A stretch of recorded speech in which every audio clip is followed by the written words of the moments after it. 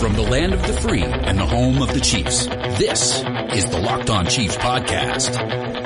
Welcome back to Locked On Chiefs and Merry Christmas. This is a special show for you on Christmas Day. We are wishing you the best for you and yours. We've had a great year, and this is really the culmination of it. It is a Wednesday show, so we have a crossover for you. We're going to talk about the Raiders.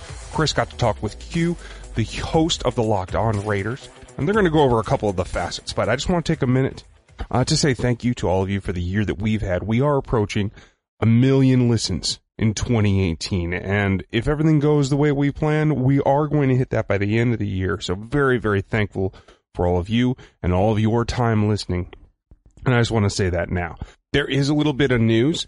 DJ Swearinger cut by the Redskins after some negative comebacks, criticizing the play calling on the defense there in Washington. Was a lot of rumor, and particularly from Sam Mellinger, that the Chiefs were going to put in a claim. Haven't had that confirmed, but regardless, it appears as of late Christmas Day that Swearinger is going back to Arizona. They put in a claim, a very early claim, to get a player back that they had in their franchise earlier on. And that makes sense. Building for the future, a player that you feel like maybe you let get away in the past makes some sense. It doesn't seem like the Chiefs ever really had a shot, but it was interesting to note that Sam did have some information. The Chiefs were pursuing it, and I assume that meant put in a claim. But regardless, they will not have him as any new help for this defense going into either Week 17 against the Raiders or the playoff run. So keep that in mind.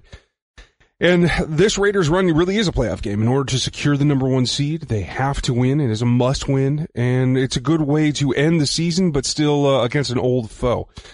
Chris caught up with Q, the host of the Locked On Raiders, and they're going to talk that through. And welcome back to another episode of Locked On Chiefs, and we have the Raiders host as well. Q, how are you doing? I'm doing good, man. Getting ready to wrap up the regular season. It's been a very interesting regular season for the Raiders, but, can't wait to get to the off season, but got one more game to go, and you know who it's against, the hated division rival Chiefs. Well, there's absolutely no love lost there. I can say the same thing to you. So, let's go ahead and jump into it. I will say this. We are recording this before both the Chiefs and Raiders game because of Christmas. So, just a heads up on that. But it looks like Kansas City can wrap up the 1 seed with a win against Seattle, which completely changes the way this game could go.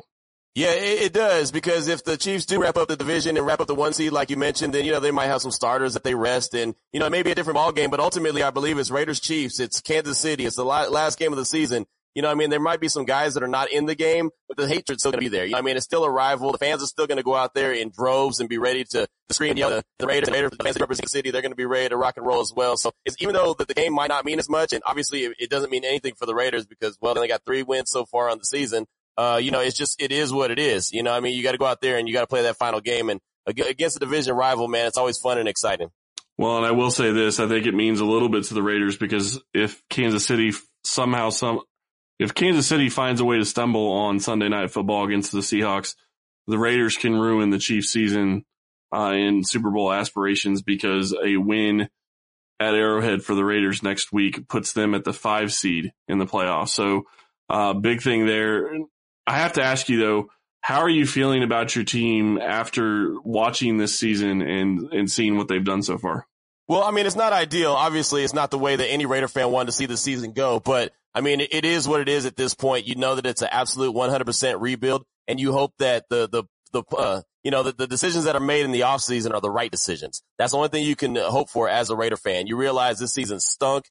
There was a lot of high expectations with the return of John Gruden. Didn't go the way that it was planned as far as fans go. The team, who knows how they had it planned.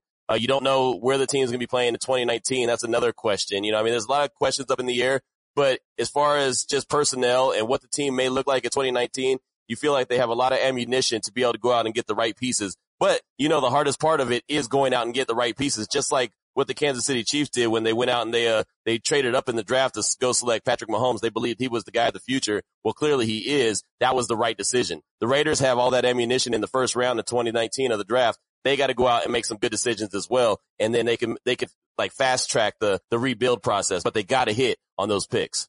Well, and I'm glad you bring that up because I have to ask the question, do you think that Derek Carr is the future of the Raiders organization? Because to me, I almost wonder if with all the ammunition that they have, if they're not going to go and select a QB in this draft.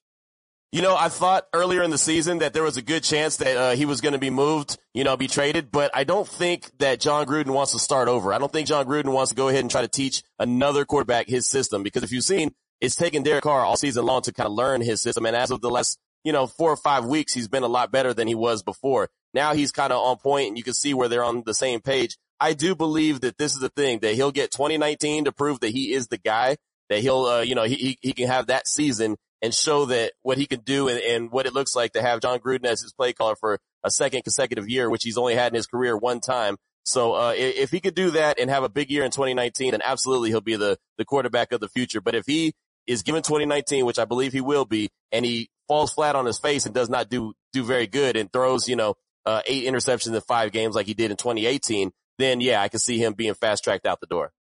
Well, and you bring that up, in the real question in what you're talking about when it comes to picks is they have 3 first-round picks. That could completely change the franchise moving forward. Obviously, this game isn't going to involve those first-round picks, but it is going to affect seeding a little bit. Are you thinking that Oakland is trying to get higher in the draft, or do you think that they're going to be happy with where they're going to end up, knowing that the picks that they got?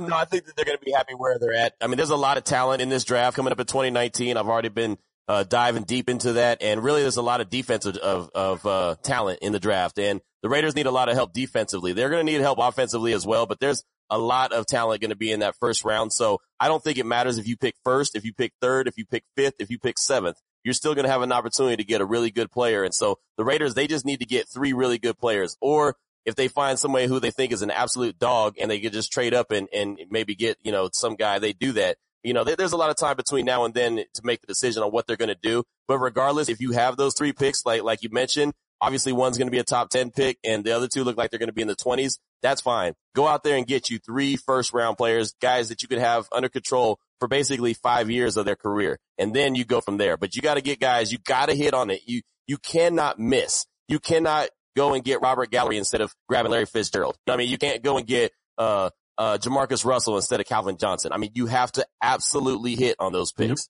Yep, I agree. Now, looking at this game on Sunday for Kansas City and Oakland, how do you see it shaking out? And obviously we don't know who's going to be playing for the Chiefs, but do you think that Oakland is going to come into Kansas City and steal a victory?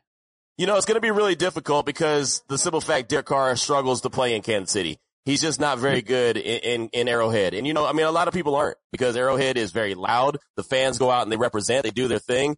Derek Carr's traditionally not very good in the cold, and there's opportunity for the game to be colder weather. And I mean, you wonder who's the talent around him. The offensive line has been pretty much shambles all season long. And so you don't know who's going to be out there and if they're going to have a solid front 5. And, the Kansas City Chiefs, you know that, your team has a lot of guys that can get after the quarterback, and so that's going to be something that's going to plague Derek Carr. He's been sacked more times this season than any other season in his career. So that's not good looking forward. But, I think that they're going to go out and they're going to have a puncher's chance. Depends on what the Chiefs look like. Depends on who they roll out there as far as their personnel. I think there's a chance for the Raiders to win that game. But ultimately, since it's in Kansas City, it is still got some pride on the line, regardless of, what the Chiefs are playing for at that point. I think that they probably pull out the victory and get the season sweep of the Raiders. All right, let's take a quick break. And when we come back, we're going to do an actual prediction on what we think the score is going to be. And I have a couple of questions for you about the Raiders. Are you looking to reach new customers? I could be mentioning your business right now.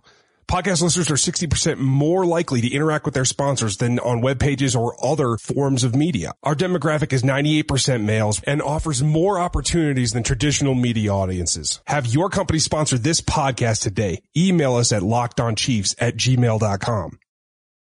All right, before we get to score predictions, my question to you is, how do you see this defense playing against this Chiefs offense? Because the Chiefs have been putting up points at a ridiculous rate this season. I was really worried about the Chiefs offense in the first game against the Raiders that played in Oakland earlier in the season, but the Raiders actually did a pretty decent job. Tyreek Hill wasn't able to get off, and I know he's a little bit banged up. He's got a messed up wheel right now, so he might not even be playing in the game. I think that the Raiders do a pretty good job defensively against the Chiefs. The only problem is that they only they don't get a lot of pressure on the quarterback. And if you don't get pressure on Patrick Mahomes, then you're going to be in trouble. Because, I mean, as you very well know, I don't have to tell you, Patrick Mahomes with time is dangerous. Patrick Mahomes without time is dangerous. But if you give him time, he's going to pick you apart. And so that's where I think ultimately the Raiders will lose, is because Patrick Mahomes will have too much time to do his thing and find the open guy. The tight end has always been a bugaboo for the Raiders defensively. Travis Kelce had a really big game against the Raiders in the first matchup earlier in the season, had over 400 yards. And again, don't know if he's going to be, or not, he didn't have over 400 yards. Patrick Mahomes did, but he had a hell of a game, over 100 yards receiving. I just think that, if he's out there playing, that's probably where he kills the Raiders. And, again, not getting any pressure on the quarterback is ultimately going to be their downfall. How are you feeling about the Raiders offense against this Chiefs defense? Because obviously this defense is not very good, but your offense has struggled at times this season. Yeah, the offense has struggled. I still like what Jared Cook is doing. I think the tight end position has been a bright spot for the Raiders this season. Jared Cook is having a career year. He's probably going to get paid really well in the offseason. I don't know if it's going to be by the Raiders, but he'll be paid by somebody just because he's having a hell of a year. Jalen Richard is having a big season out of the backfield catching passes. So I think there's a couple weapons there. And it's funny, man, ever since Amari Cooper's been gone, and I'm not trying to dog Amari at all because I think he's a hell of a wide receiver, but ever since he's been gone, Derek Carr has been able to spread the ball around the field and just get the ball to just whoever, Seth Roberts, or Marcel Aitman, or, just whoever he finds open, but it's not like no pressure to try to feed one guy because he's wide receiver number one. It just seems like it's Jared Cook and then there's the rest of the group. And, so the offense has actually been a little bit better since Amari Cooper's been gone. A lot of that I feel like is because Derek Carr is understanding the offense more. But another part of it is I think they're just going out there and playing ball because the expectations aren't very high. I mean, at this point you realize, hey, the season's a wash. All you're trying to do is feel good about yourself. You're trying to end the season with 3, 4, 5 wins, whatever you can do. And I mean, it is what it is. Get to the off season, get to free agency, get to the draft, try to rebuild this team. All right, Q, how do you think this game shakes out?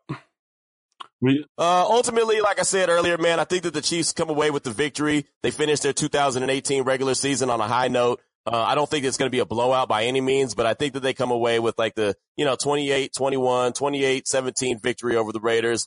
They go into the playoffs on, feeling good about themselves, but hey, they still have Andy Reid and they still not proven that in the playoffs and, they could go on that Super Bowl run. They got some warts on that team, so they definitely got to watch out for that in the playoffs, but I think that they get the job done on Sunday against the Raiders.